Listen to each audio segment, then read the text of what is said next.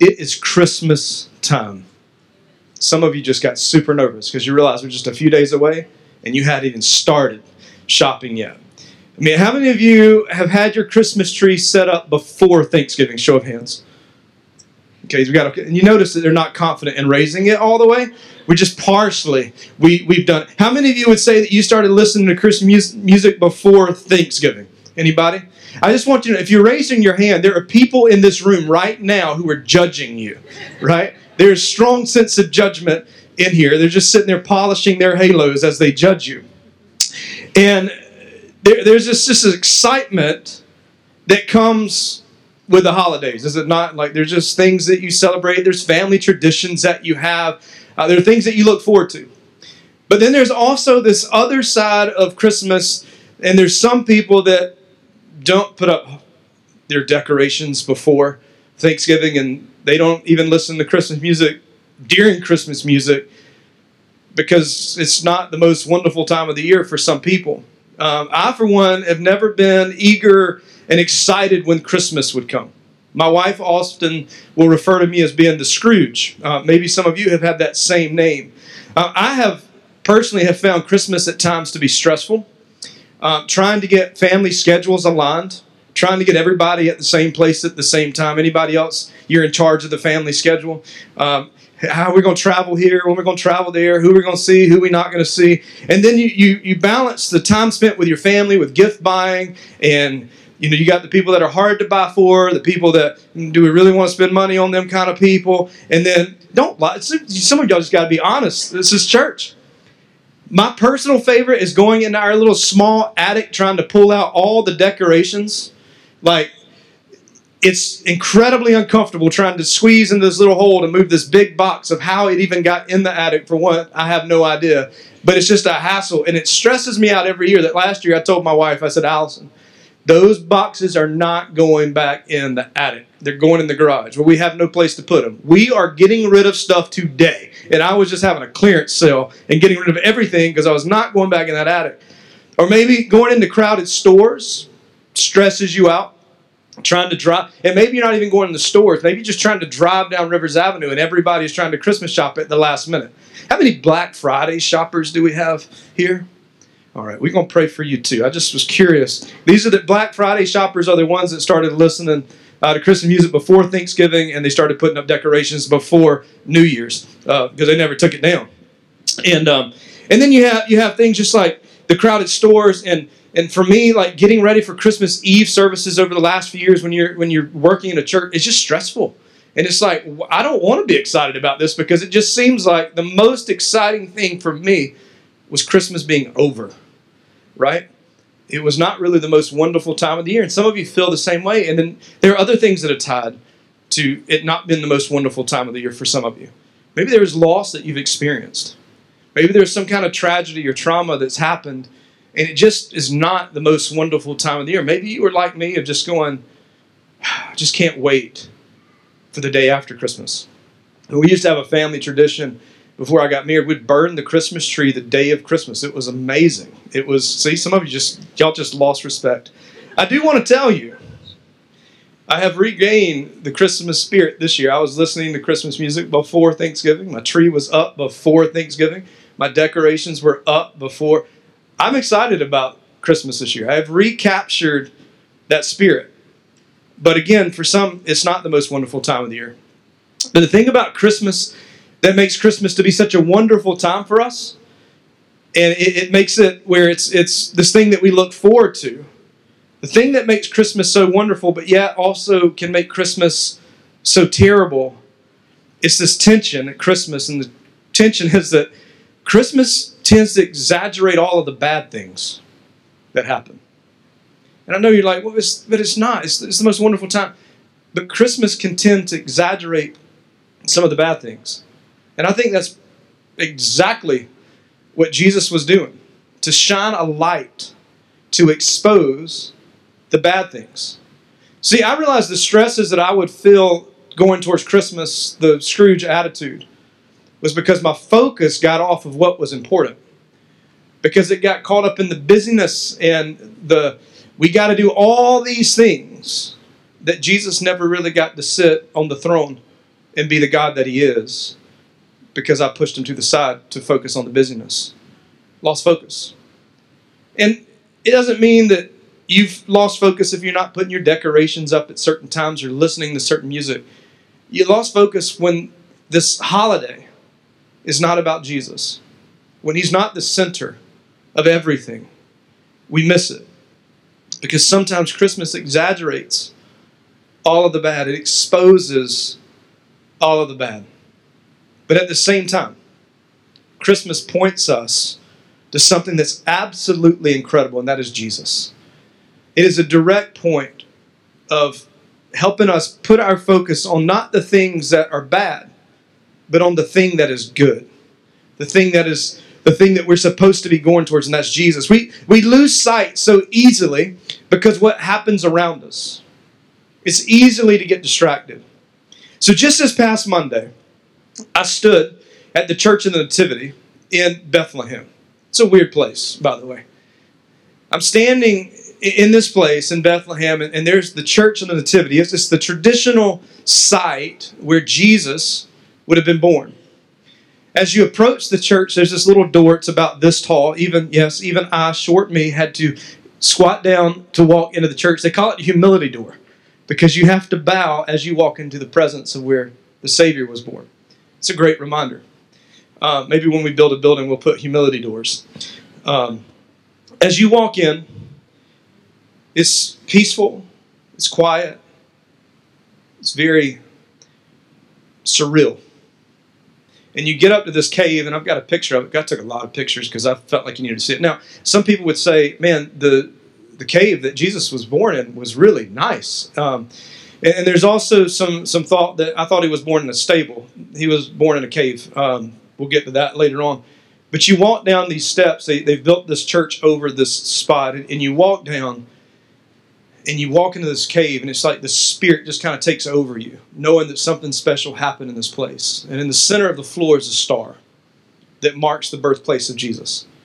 And how do we know that? Well, the shepherds marked it. They didn't come from thousands of miles away, by the way. I walked to the shepherd's field. It took them about 3 minutes to get to Jesus. You stick your hand in the spot, and there's this peace that just comes over you. There's just this understanding that this is where Jesus is born. This was every prophecy that was foretold happened right here in this spot. You get up and you exit this cave.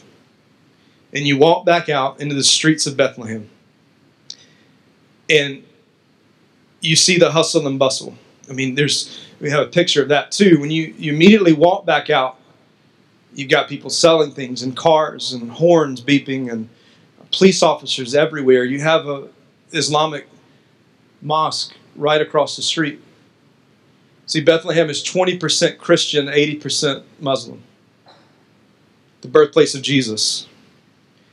And as I walked out of that place of peace back into the crowded, busy streets, it just hit me that this is what Christmas has become for us. This is what the birth of Jesus has become. Is we see Jesus, but yet somehow we're not really seeing Jesus. We miss him. Our focus is everywhere else besides where it should be. And what's happening oftentimes at Christmas and what gets exaggerated and what gets focused on is at Christmas we're reminded there are problems that maybe we can't solve. There are people that we feel like need to be fixed, but we can't fix them. There are things that need to be controlled and we can't control them. Expectations that need to be met, but yet we can't meet those expectations. But the truth of the matter is, if you and I were to pause long enough just to look in the mirror and just look at ourselves just for a moment and do some in-depth questioning of ourselves, what we would find is maybe I'm the problem that I can't solve. I'm the person that I can't seem to control, or I'm the person that oftentimes is setting expectations that other people can't meet. And it convolutes Christmas. So at Christmas, even though it's the most wonderful time of the year, but not because of what is happening, Christmas is absolutely the most wonderful time of the year because of what happened. What happened. It's not about the hustle and bustle around us. It is about the event that happened. It's about the birth of Jesus that happened. At Christmas, we celebrate a season where we look forward to this event that changed everything. When the birth of Jesus happened, they couldn't help but talk about it because here's this Messiah that had been prophesied about. This is the hope of a nation that was coming. This was the forgiveness of sin that was going to come, be our sacrifice so that we could be restored back to righteousness with God. All their hope was wrapped in these swaddling clothes in this cave in this small town in the city of David. He's a center of history. But the most important thing about him being the center of history is that he sent his son Jesus to become the center of our lives. That he would be the thing that everything would revolve around.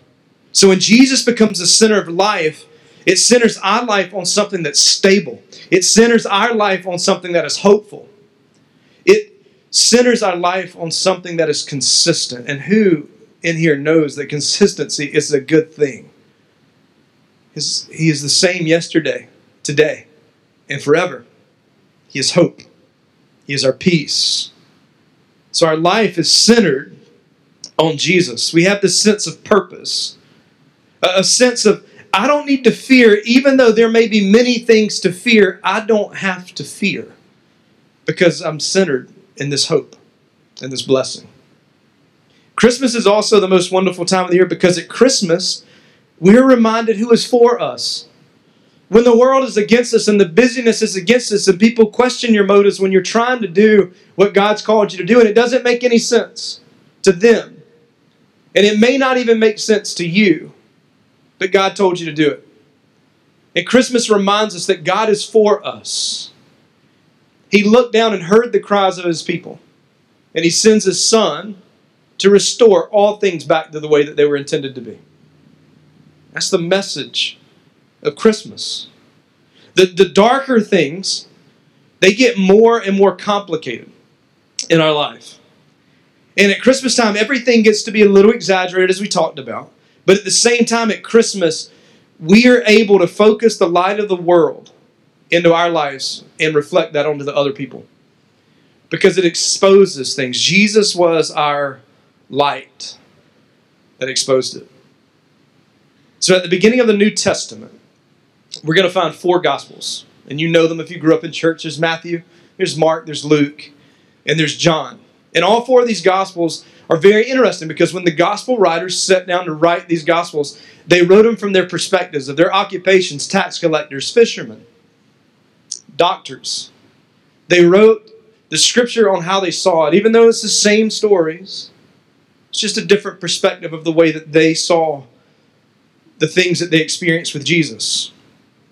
But John's gospel is very different in the way that it begins. It's not the same as everybody else. See, for some reason, John takes a little bit of a different approach when he writes his gospel message. Unlike Matthew and Luke, John's gospel doesn't give us this big birth announcement that the king is coming. He doesn't start with that. He doesn't talk about Jesus' birth in the same way as the other one. The thing that makes John's gospel so unique was that when he wrote it, he was much, much older in age. He was up in his years.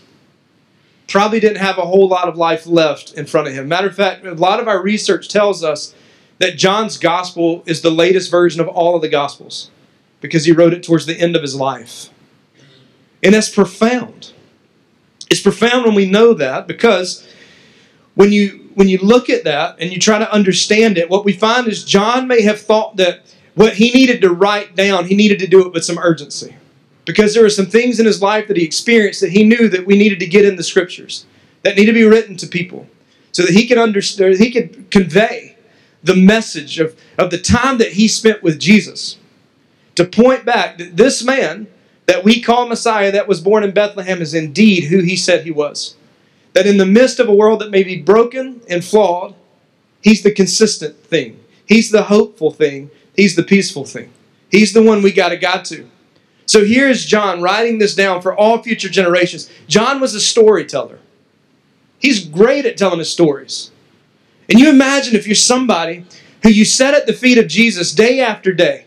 You witnessed the miracles that were happening. You were there when 5,000 plus people got fed. You were sitting in the boat the day that Jesus walked across Lake Galilee. You saw those things with your own eyes. And people were like, could you just tell me what it was like that night? Tell me what it was like sitting at that table knowing it was the last meal that you were going to have with the Savior. What was it like? And here's John, penning his words, sharing with people about his story. Just tell us what it was like. And you have this John who's the same person that describes God in a single word in 1 John when he said, God is love. He's trying to wrap up and he's trying to tie a pretty bow around all this to really just say, I don't have a whole lot of time. I just need to get this out. You ever been like that? Like, I need to tell you the whole story, but to cut the chase, here's the bottom line of what happened. This is what John is doing here in his old age. At his old age, he's experienced some loss that you and I maybe can't even fathom or imagine the things that John has gone through at this point. He's had friends that have been lost, that have died, that have gone away. Family members who have been persecuted and killed. He's lost in some ways, he's lost his whole society and almost his whole culture being Jewish because the Roman government has come in and taken those things from him. He lost those things. Because Rome at the time was ruling Israel. And all they wanted to do is get rid of the Jewish people. They wanted to stop this spread of Christianity as much as possible. So they did everything in their power to persecute their people. And John's not only a witness to this, but he himself has a target on his back. Now you understand the urgent. I've got to get this out. Because any day they can come knocking on my door. So John's alive during the time of Roman Emperor Nero. I don't know if you've ever heard of Nero, but Nero has become one of the most infamous men who's ever lived. During his rule, he murders his own mother. He murders his first wife. And there was some crazy lady that decided to marry him and be his second wife. She too was murdered while pregnant.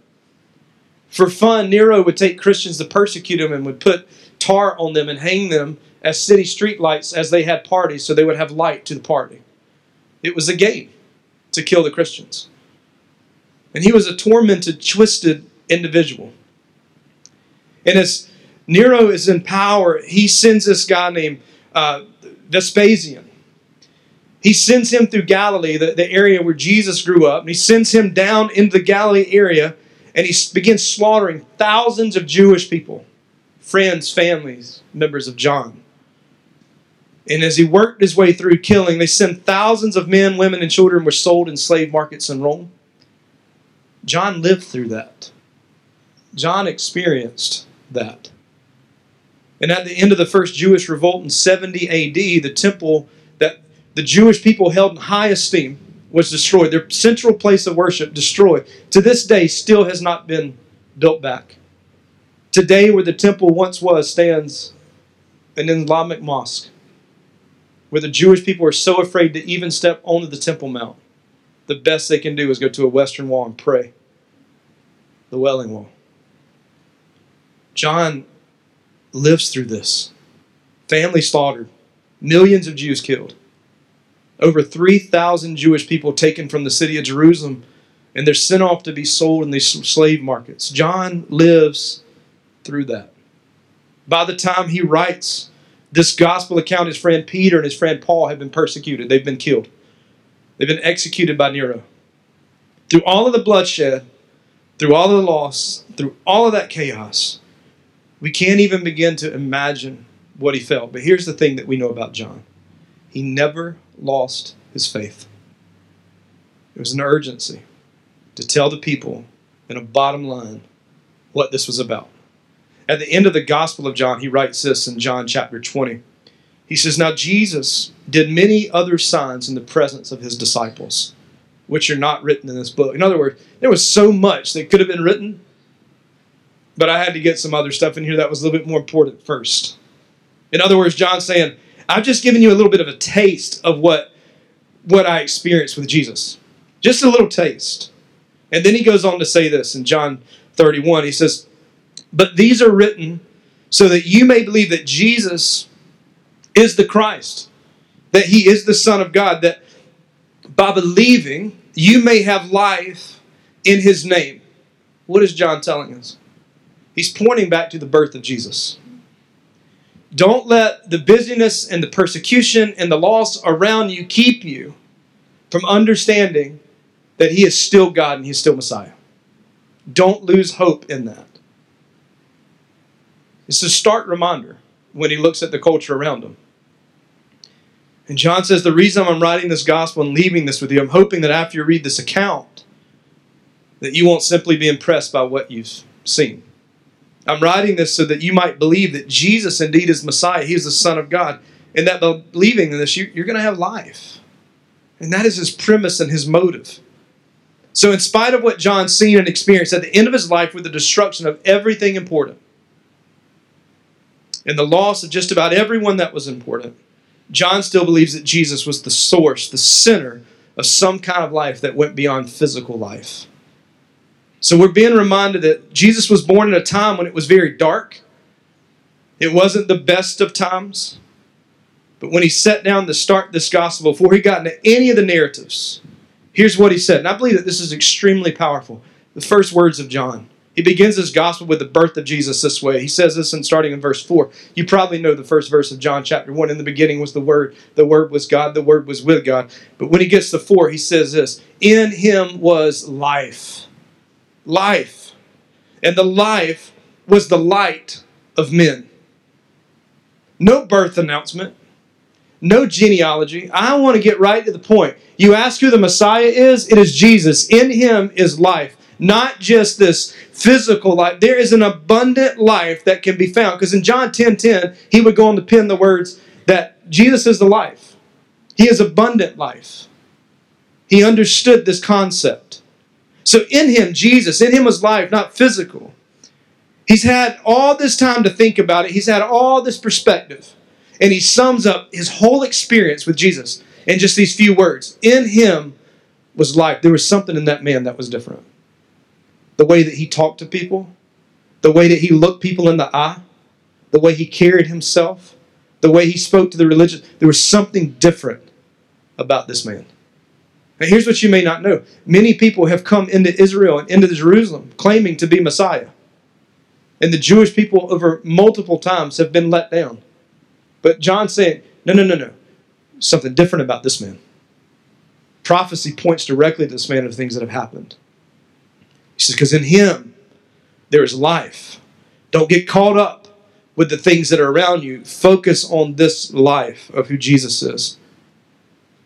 And this is a big statement because Jesus showed up on the planet and people, again, began to view him as the Messiah. They were thinking that Jesus was going to do this kind of warfare where he was going to overthrow the Roman government and was going to come back to the Jewish people. And they were sitting back waiting on when's the revolt going to start? When's the war going to start? So I don't think they really understood Jesus. See, there's a point in Scripture, and you may remember this, the night that they were in the garden praying, and the soldiers came to arrest Jesus. Remember, the story tells us that Peter pulled his sword out, and he chopped the guy's ear off. Now, I personally believe he chopped the guy's ear off because he was horrible with a sword. I think he was aiming for the head, but he's cut his ear off. And I think that his expectation was there was going to be this war that was going to break out. But what did Jesus do? He grabbed the ear of the soldier and put it back on and healed him. And then held out his hands and got handcuffs. And Peter's just sitting there staring. What in the world? Like, Peter thought, if I do this, we're going to start the revolt. This is where it all starts. This is where the war starts. This is why I think we find Peter later on when they said, you were with that guy. I wasn't with him. I think this is why Peter began to deny Jesus. Not because, no, I don't know Jesus. I don't want to, out of fear. I think Peter was really saying, I don't know. I thought I knew him, but maybe I don't. Maybe I was looking at Jesus, but yet rather never really seeing Jesus. Because I thought there was going to be this revolt that was going to start. He missed the fact that Jesus was a God of peace. And so Jesus told them that the reason that they were all there and the reason that they were thinking that these revolts were going to happen, this is all historical. He said the reason that the disciples were there because they were going to go into every single nation with every single ethnic group and every single people group. And they were going to preach life to them. They were going to make disciples of nations. And because For the Jewish people, they thought that Jesus was only for them. It wasn't for us. And Jesus is flipping it and saying, no, no, no, no, no, no, no. This life is for all men. It goes beyond this circle. It goes down every alleyway, every street. It penetrates the hardest of hearts. This message is for everybody. Isn't it funny that even in our place, our culture, our time, that even we kind of think the gospel is only for certain people? That this life that Jesus has given us is only for certain people. Well, I don't want to see them in heaven. They're pretty horrible people. You probably thought that. I'm sure you have in your darkest of moments. I have. I'm just saying. Last week, and but he's saying, no, this light is for all mankind. And look what he says in verse 5. Again, he's starting off this. This is the introduction to his gospel. He says, the light shines in the darkness. I love this piece. The darkness has not overcome it. Has not overcome it. That is a promise. Your darkest moments of your life, Jesus is saying, darkness hasn't overcome it. It may seem dark, but you know what gets rid of darkness? Letting the light come in. Letting the light expose it. How does Christmas become the most wonderful time of the year? Bring the light in to expose the bad. Christmas should drive us to our knees of worship. It should make us understand that things are... Christmas is a great reminder that Jesus came because of the broken people that we encounter. Because of the brokenness that dwells within me. This is why Jesus is here. He says, in spite of everything that has happened, John says, everybody that has died, every experience that I've made, every person that has been executed, crucified, they did everything they could to take away the gospel. But yet it continues to go because Jesus is life, and they tried to bring darkness, but Jesus is the light that exposes it, and it will not be overcome. Won't be overcome. Think about it. John is a man that got news that the Apostle Peter had been executed and Paul had been executed. These are his friends. He knows these people. And maybe he's thinking, I'm an apostle and I'm probably going to be killed too. He was the guy that when he heard that the tomb was empty, he raced and ran to the tomb to find it empty. He thought the body had been stolen, and I typically don't go to graveyards and look into open graves. That's not my thing, but that was his thing. He did it. Jesus wasn't there.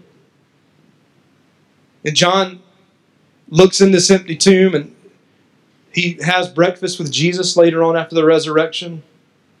This was a John that was absolutely convinced that no matter what happens in life and no matter what he faced, Jesus was who he said he was, and in him was life. In him was the light that exposed the things that needed to be exposed. Side note, John was thought to be the earliest, the youngest of all the disciples. He had a long life that he got to experience. He also was a little full of himself because in no other gospel does it describe John as being beloved. But in his gospel, he says, I, John, the beloved. He gave himself that nickname. But not anywhere else do you see that. He had a long, full life. If we're going to get perspective on Jesus and the lifespan, John's the best one that we can go to. Because he will die alone on Patmos, even though they tried to kill him. It didn't work out. So he spends his last days of life penning the words in the book of Revelation for us to try to figure out what in the world he was talking about, and to give other people on certain TV shows things to talk about and make lots of money.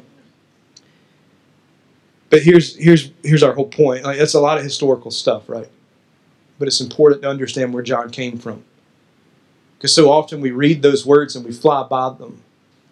But why would John choose to pen those words at the start of the Christmas story? At the start of it, why would he do that?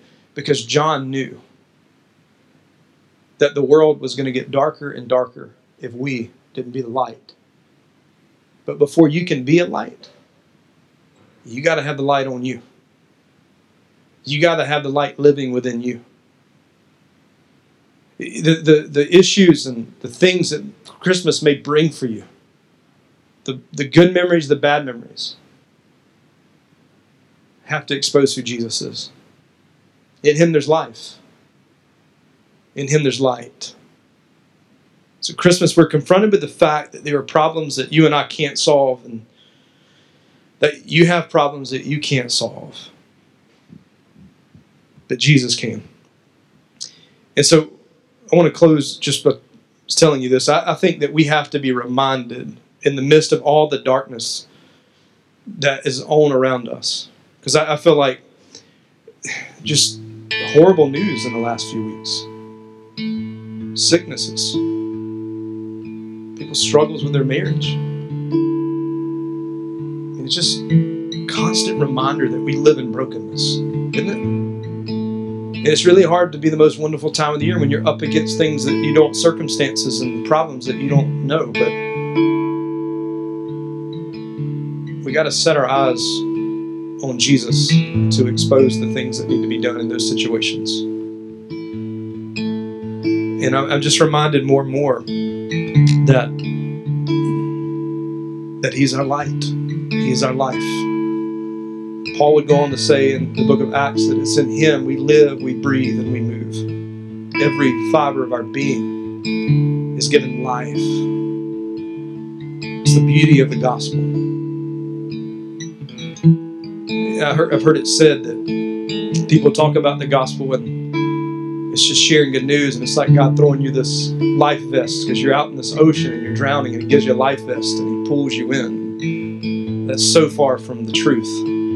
Because in reality, what the gospel says is that you and I were dead in our trespasses. You and I were bodies floating at the bottom of the ocean, lifeless.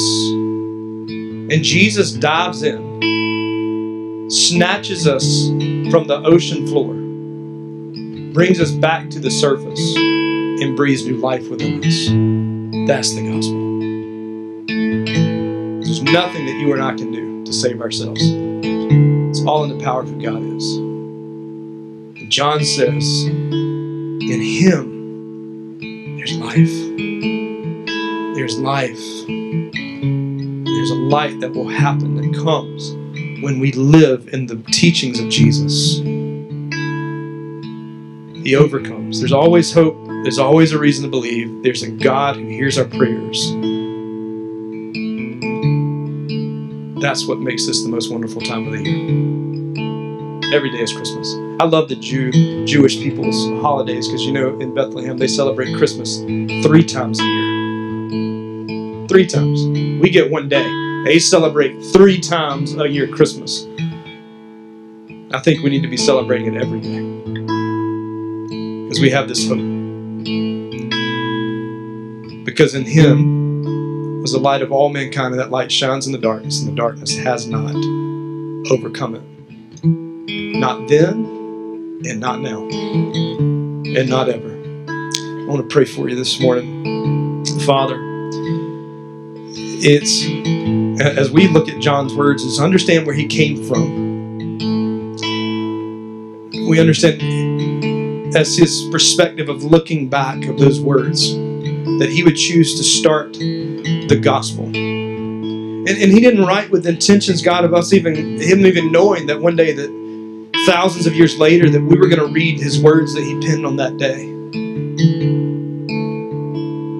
But the words that were written then are so true for us even right now, that in him there is life. Some of us are trying to live life on our own. We're trying to make decisions that are outside of our control because you are the ultimate one who controls those. But God, I just pray that we would see you as the life. And when we have this new breath that is breathed into us and recognize you as our light, God, you will be our guide through the darkness of the world. A consistent light. As your scripture says, a marvelous light. So I pray even in these moments that maybe there's stress that's on some of us, and Maybe there's some things that are distracting us this Christmas season that are making us not even look forward to it. I just pray that we won't see Christmas at things that are just happening, but the event that happened, your birth, your life, your resurrection. So Father, I just pray in these next moments you would just use us, speak to us, and help us see the things that you would have us to see and bring conviction into our lives. And we pray these things in your name. Amen.